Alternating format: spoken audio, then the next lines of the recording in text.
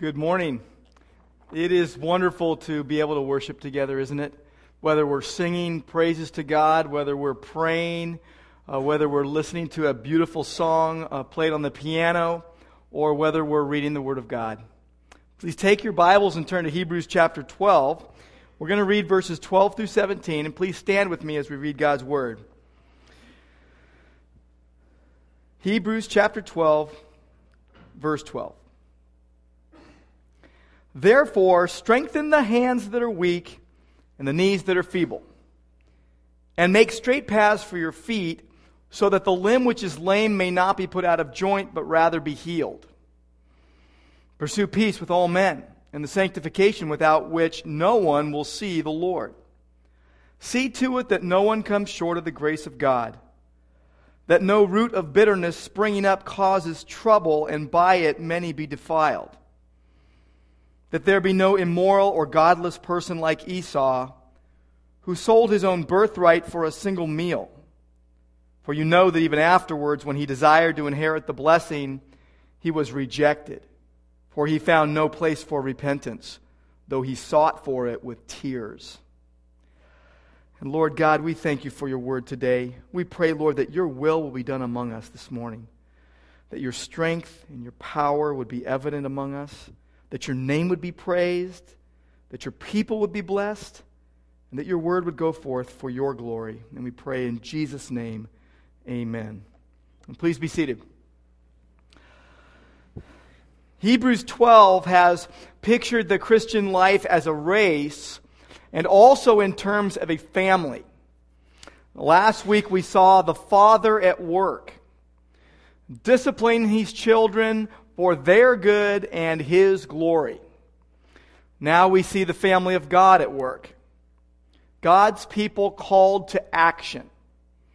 After encouraging his readers to fix their eyes upon Jesus and to accept God's discipline as his fatherly responsibility in our lives, he now exhorts them to act upon what they had heard.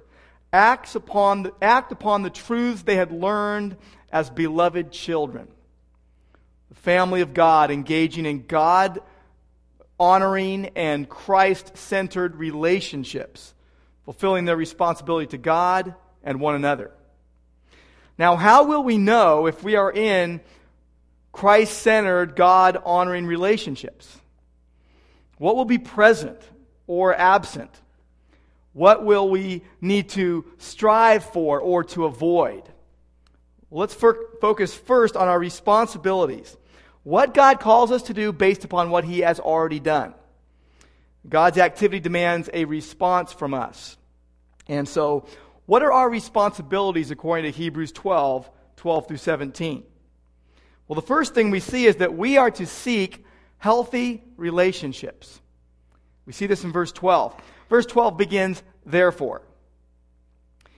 Therefore, because of God's process of conforming us to the image of Christ, his discipline of his children, which is necessary and serves his good purposes and results in holiness, because of all that, here's what we're to do. Strengthen the hands that are weak. Now, strengthen means to set up straight again. It means to restore to straightness. It means to reinvigorate, to revive. It's used by medical writers of setting dislocated parts of the body. Much like putting a brace on a sprained ankle, which any of us who've played basketball know what that's all about. Usually when I would sprain my ankle, I would go play basketball too quickly and re-sprain it again. But the idea of strengthening means to be putting a brace around something that is weakened so as to strengthen it.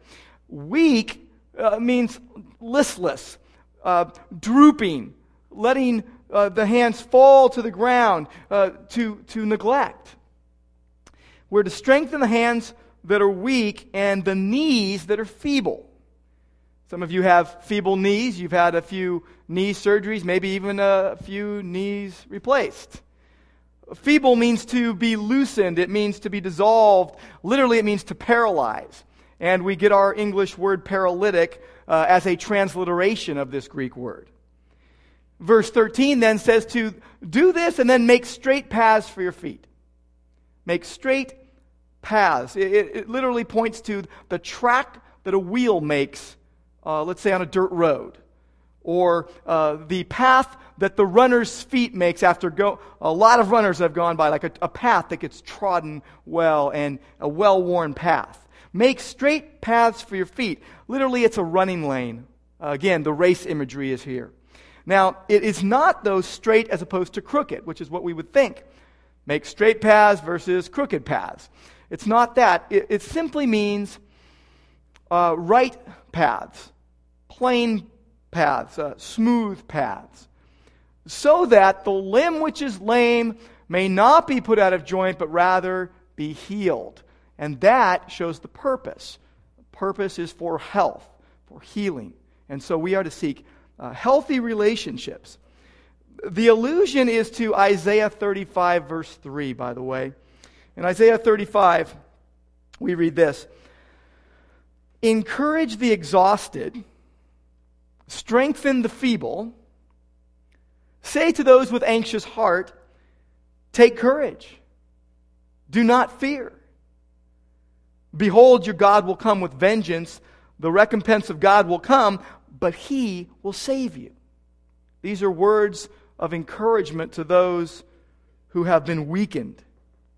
And similarly, here in Hebrews 12, the writer is encouraging them. The point is clear. Some were spiritually limping and needed help. Needed the help the body of Christ, that the family of God could and should give. Now, there is something that works against healthy relationships. It's a tendency that we see all too often in our own lives. It's the tendency to use people to get what we want. It's the tendency to use people to get what they can give to us. To view relationships in view of what we can get out of them versus what we put into them. What it is it makes our contact with people transactional versus relational. We go to get rather than to experience. Transactional people are more interested in bottom line personal happiness. What makes me happy? Relational people are more interested in the common good. What's best for all. Now, God is more interested in a relationship that sets us apart to Him. Now, if we view people by their role and what they can accomplish versus their character, if we connect with people only when we perceive we'll get something good out of it, then we're acting transactionally versus relationally. And to get back on track, we need to think first in terms of who a person is rather than what they can do. None of us want to be treated like a commodity. Well, you're useful for this, and that's why we have you around. We all want to be viewed for who we are in our souls, in our hearts, in our character, not just for our abilities. But we're to seek healthy relationships, and in the context of healthy relationships, we're also to seek peace with all. Verse 14 says, seek peace with all men. That's everyone. Not just only the people that I like. Not just only the people that are fun to be around. Not just only the people that don't bug me too much. Seek peace with all. Believers, unbelievers, likable people, unlikable people, peaceful people, and unpeaceful people. Be at peace with all. Now, the Greek word for pursue, we're to pursue peace. The Greek word for pursue is dioko. It means to follow after. Literally, it means to run after someone or something to chase them down. Chase after peace with everyone. This word has a sense of urgency with it. Hurry up and chase down peace with everyone. Don't be at odds with anyone. Now, they were to pursue peace, these original hearers of this letter, but the Hebrews' situation and their condition didn't make peace very possible. It made it a very difficult thing. The hard times they were experiencing could easily have led to quarreling. You know, a relationship in good times isn't tested much, but in bad times, our relationships are tested hugely. And when we bitterly fight and quarrel in the midst of bad times, we know something is wrong at the foundation of the relationship.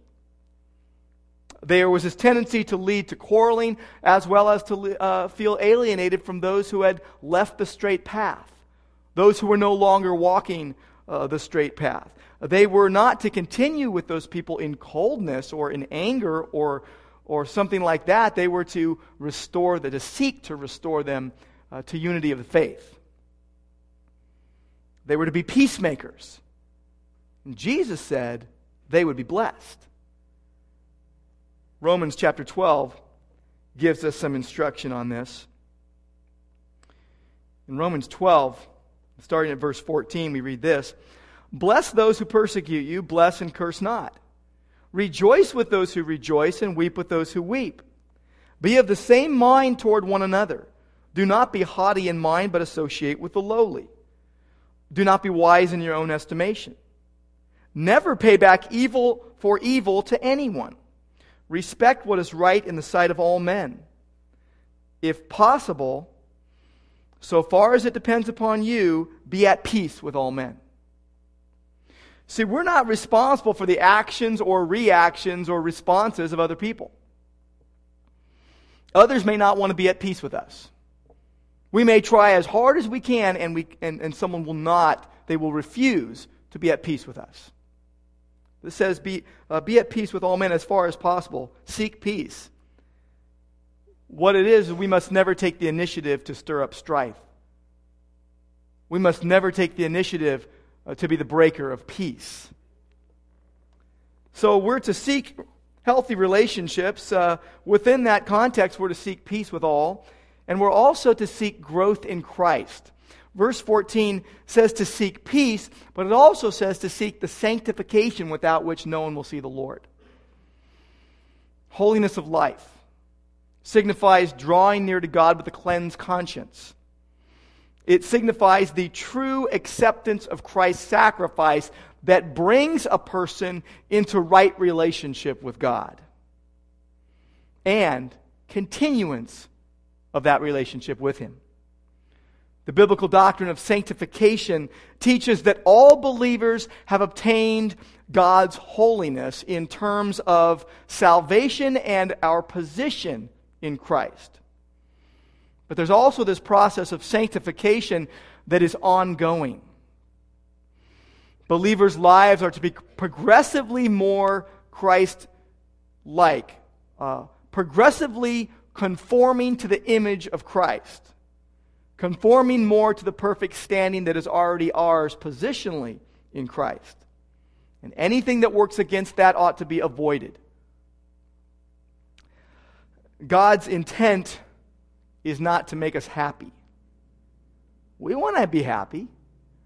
And we often rearrange our lives in a quest for happiness. But God doesn't want to make us happy. He is at work in us to make us holy, set apart for Him. And if we're seeking to live a lifestyle of worshiping God, if we are seeking to learn and to do God's Word, if we're seeking to be devoted to prayer with expectant hearts, knowing that God will do something, if we're trusting in the power and sovereignty of Christ rather than our own abilities, we're going to grow in Christ. As 2 Peter 3:18 says, grow in grace and in the knowledge of our Lord and Savior Jesus Christ. So there are some things we are to seek, and we have a responsibility to do that, to seek, but not only to seek certain things, but also to avoid certain things. There are some things that ought to be absent in the family of God, but sadly are present in many churches. There are several things we're supposed to avoid, according to this passage. The first thing is, we're to avoid dropping out and missing God's grace. Verse 15 says, see to it. That means to look after, to look carefully. It means to make sure, to watch after, to watch out for. And the word indicates the careful oversight of someone who has a position of responsibility. It's the same word used in 1 Peter 5, where the elders are exhorted to oversee the local church assembly.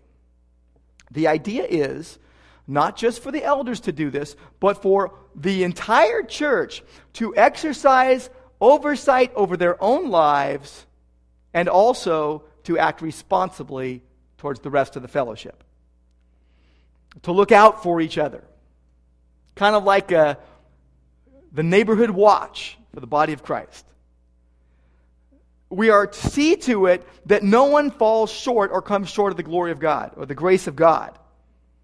Originally, that would have applied to an unsaved Jew who had been on the path towards turning towards Christ, had maybe even professed to know Christ, but really did not know Christ, did not have salvation. If an unbeliever dies before yielding to Jesus, they are lost forever. It's a life and death proposition. And we're to watch out for those who may live under the false illusion that they are a Christian when they're not. Now, the Lord knows those who are His. God knows. But the question is this: have you personally come all the way to Christ? All the way to a saving knowledge of Christ? Or have you stopped short of the truth? Have you stopped short with maybe the ideas and the facts in your head, but haven't let the truth sink down into your heart? To the point where you would stake your life upon the truth, that you would yield your life over to God. There are a lot of people in churches that are in that same situation. They know it, they can recite it, but they don't have Jesus in their life.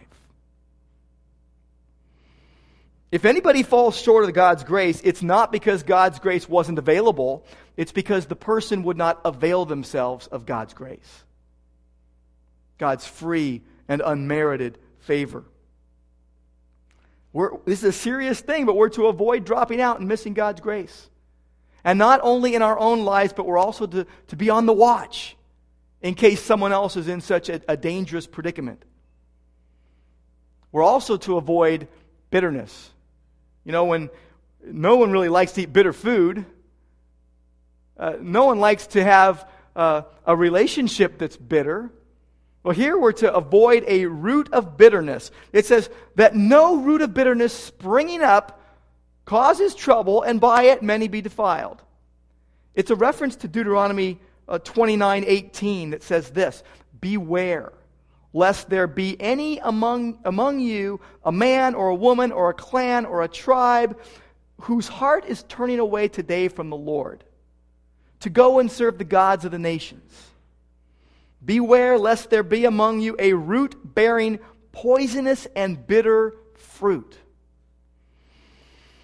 This is referring to a person who spreads disobedience and disloyalty and discord amongst God's people.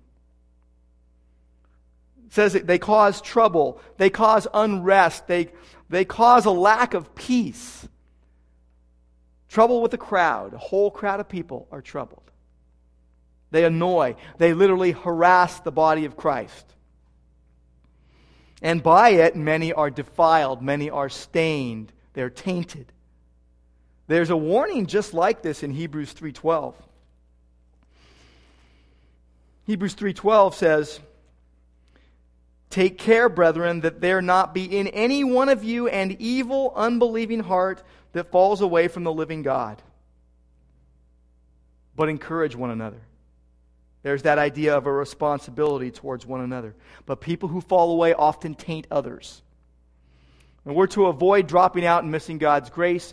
We're to avoid bitterness that causes trouble and defiles. And we also need to avoid godlessness. Verse 16 says, using Esau as an example, that there be no immoral or godless person like Esau. using a well-known biblical example of someone who sold their own birthright for a single meal. Now, to understand the huge gap between the birthright and a simple meal, you got to understand what the birthright means. The birthright consisted of honor and privilege and blessing, about being the family priest when the father died, and about under the Mosaic law, it included a double share of property. There were riches, there was honor, there was privilege, and up against this hoped-for birthright, Esau sold it for a simple bowl of soup that would be consumed quickly and eliminated quickly. Now, what was Esau's problem? What was his issue? You see, in verse 17 it says that even afterwards he desired to inherit the blessing. He walked in after his brother Jacob had stolen the birthright, gone in and got the blessing. And with bitterness and with tears, he pleaded with his father to give him a blessing. His father had already given the blessing for the firstborn. And so, even though afterwards he wanted to change his mind, his father could not change his mind. He was rejected. He found no place for repentance, no place for a change of mind, no opportunity, though he cried for it. And what was his issue? He had gone too far in rebellion against God. He had no appreciation or sensitivity or capacity for spiritual things. He lacked any sense of spiritual values. He was without God, godless, and he was without a moral compass, immoral. He was all about gratifying his physical desires. And so that birthright that consisted of privilege and honor and blessing, about being the head of the family, he sold it. But here's the thing, he had no right to sell it. It wasn't his yet. The possibility was his. But the birthright was what his father would have blessed him with. So here's Esau taking into his own hands and selling what he did not yet possess and wasn't his right to sell. He didn't value it.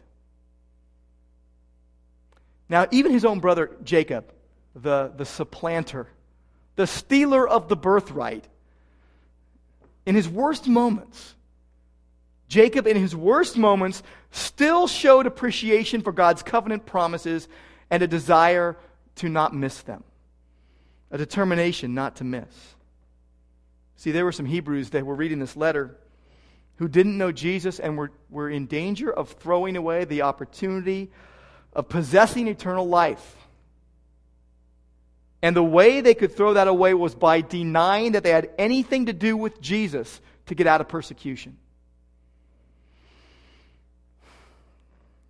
Now, this idea of responsibility, it's huge. You know, parents, we all want to teach our kids responsibility. When our kids are grown, we hope that they have learned responsibility.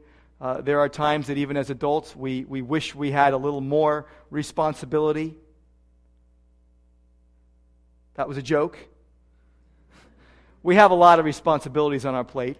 Sometimes we wish we could offload a few. On the other hand, we do want to act responsibly. Now, this idea, though, of responsibility for ourselves and for others in the body is key when it comes to life in the body of Christ. It's a key concept. We're to take responsibility for ourselves, but also for others, to act responsibly towards the rest of the fellowship. But that doesn't mean doing for others what they're supposed to do for themselves. This is taught in Galatians chapter 6. We read in verse 2 where we are to bear one another's burdens. And then in verse 5 we are told that each one should carry his own load. So those two things could seem a bit opposed to one another, but they're not. They actually fit perfectly together. The load that we are each to bear is our normal cargo, our normal everyday responsibilities, our usual stuff. We do that on our own. We are responsible for that. The burdens are our overloads.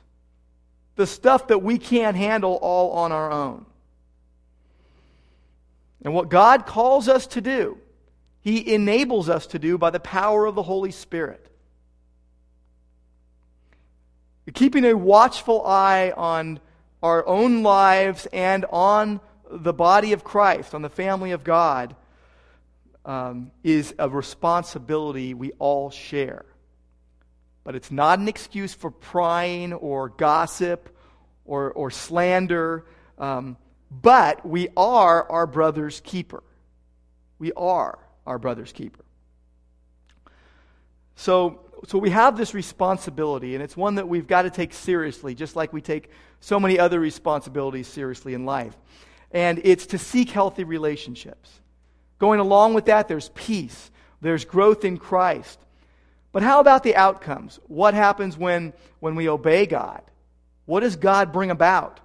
What characterizes healthy relationships? Let me point a couple things out. First, godly character that is evident to all. Godly character that everyone can see. In fact, when godly character is produced in our lives, we don't have to sound the alarm and let everyone know that it's happened. They know. People see. It's evident. It's not something we can take credit for either. We can only live in a manner consistent with the character of God by the grace of God.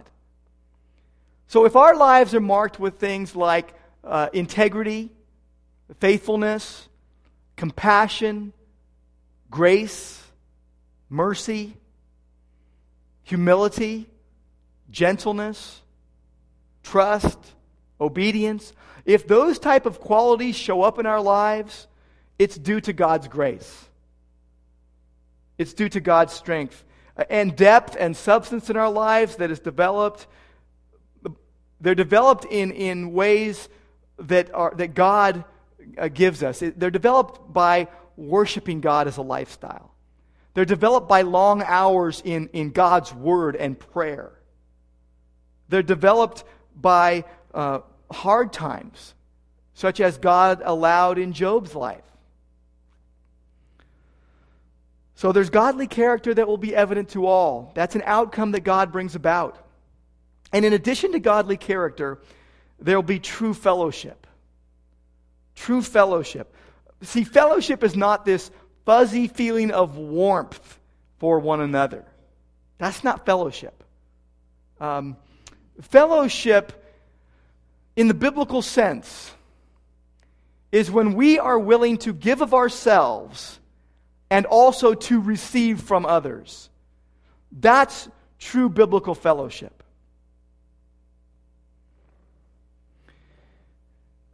It's a willingness to know and be known.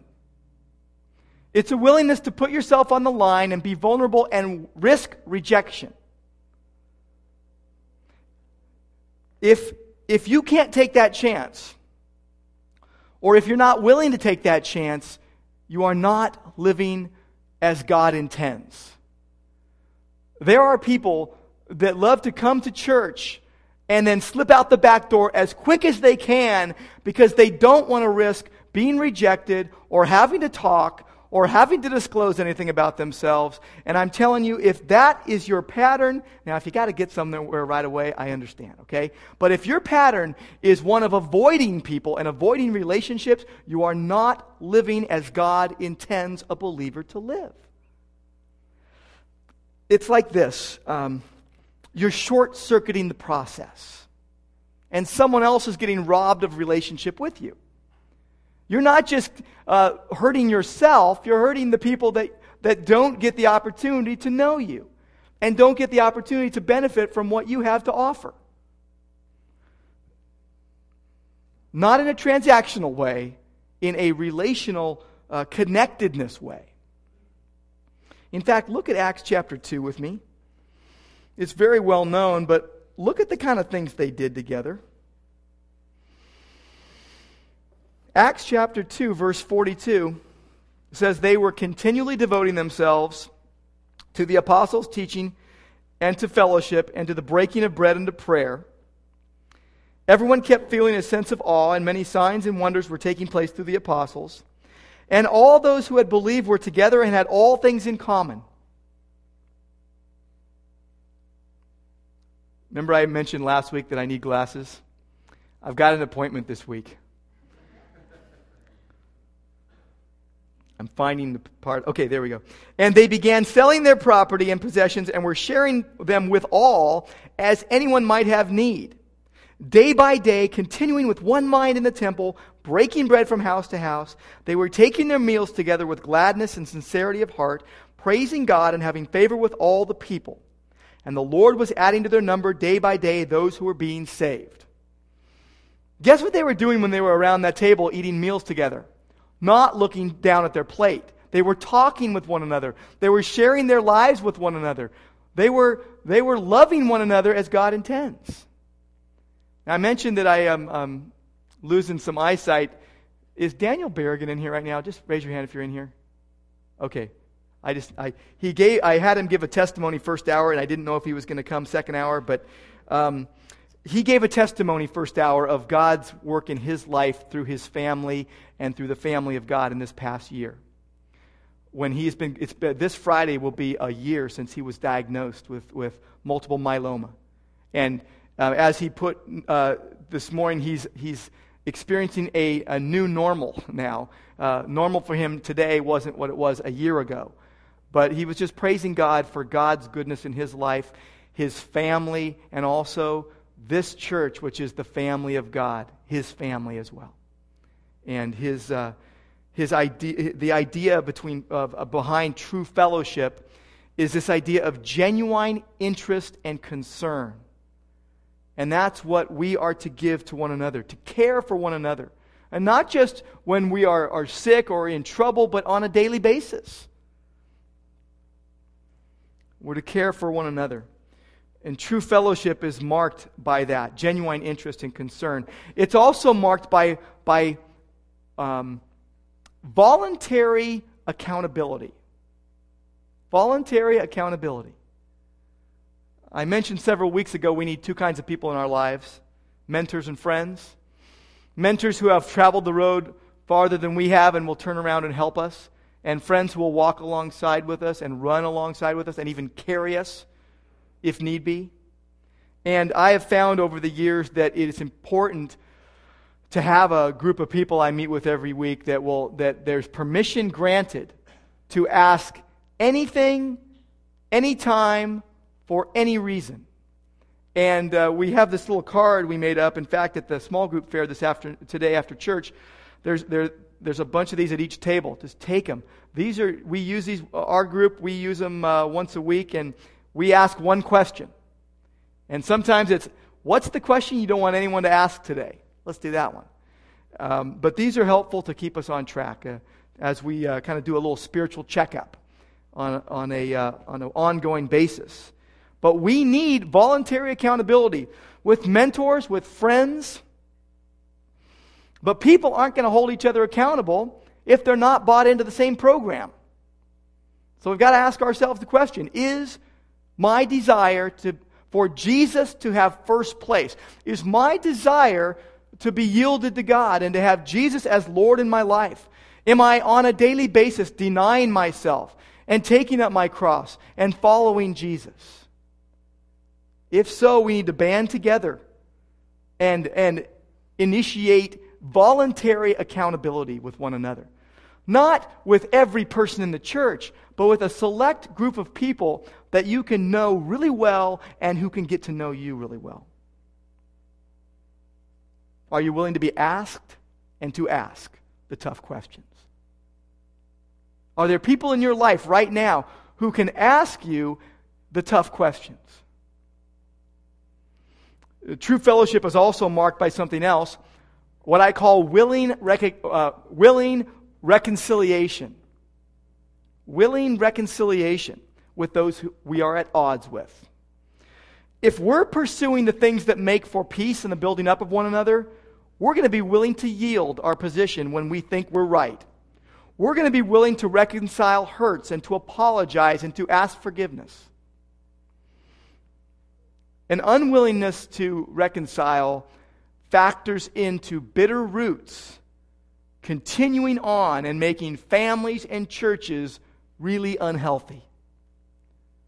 So, for example, it will taint everything we do if there are bitter roots in our lives.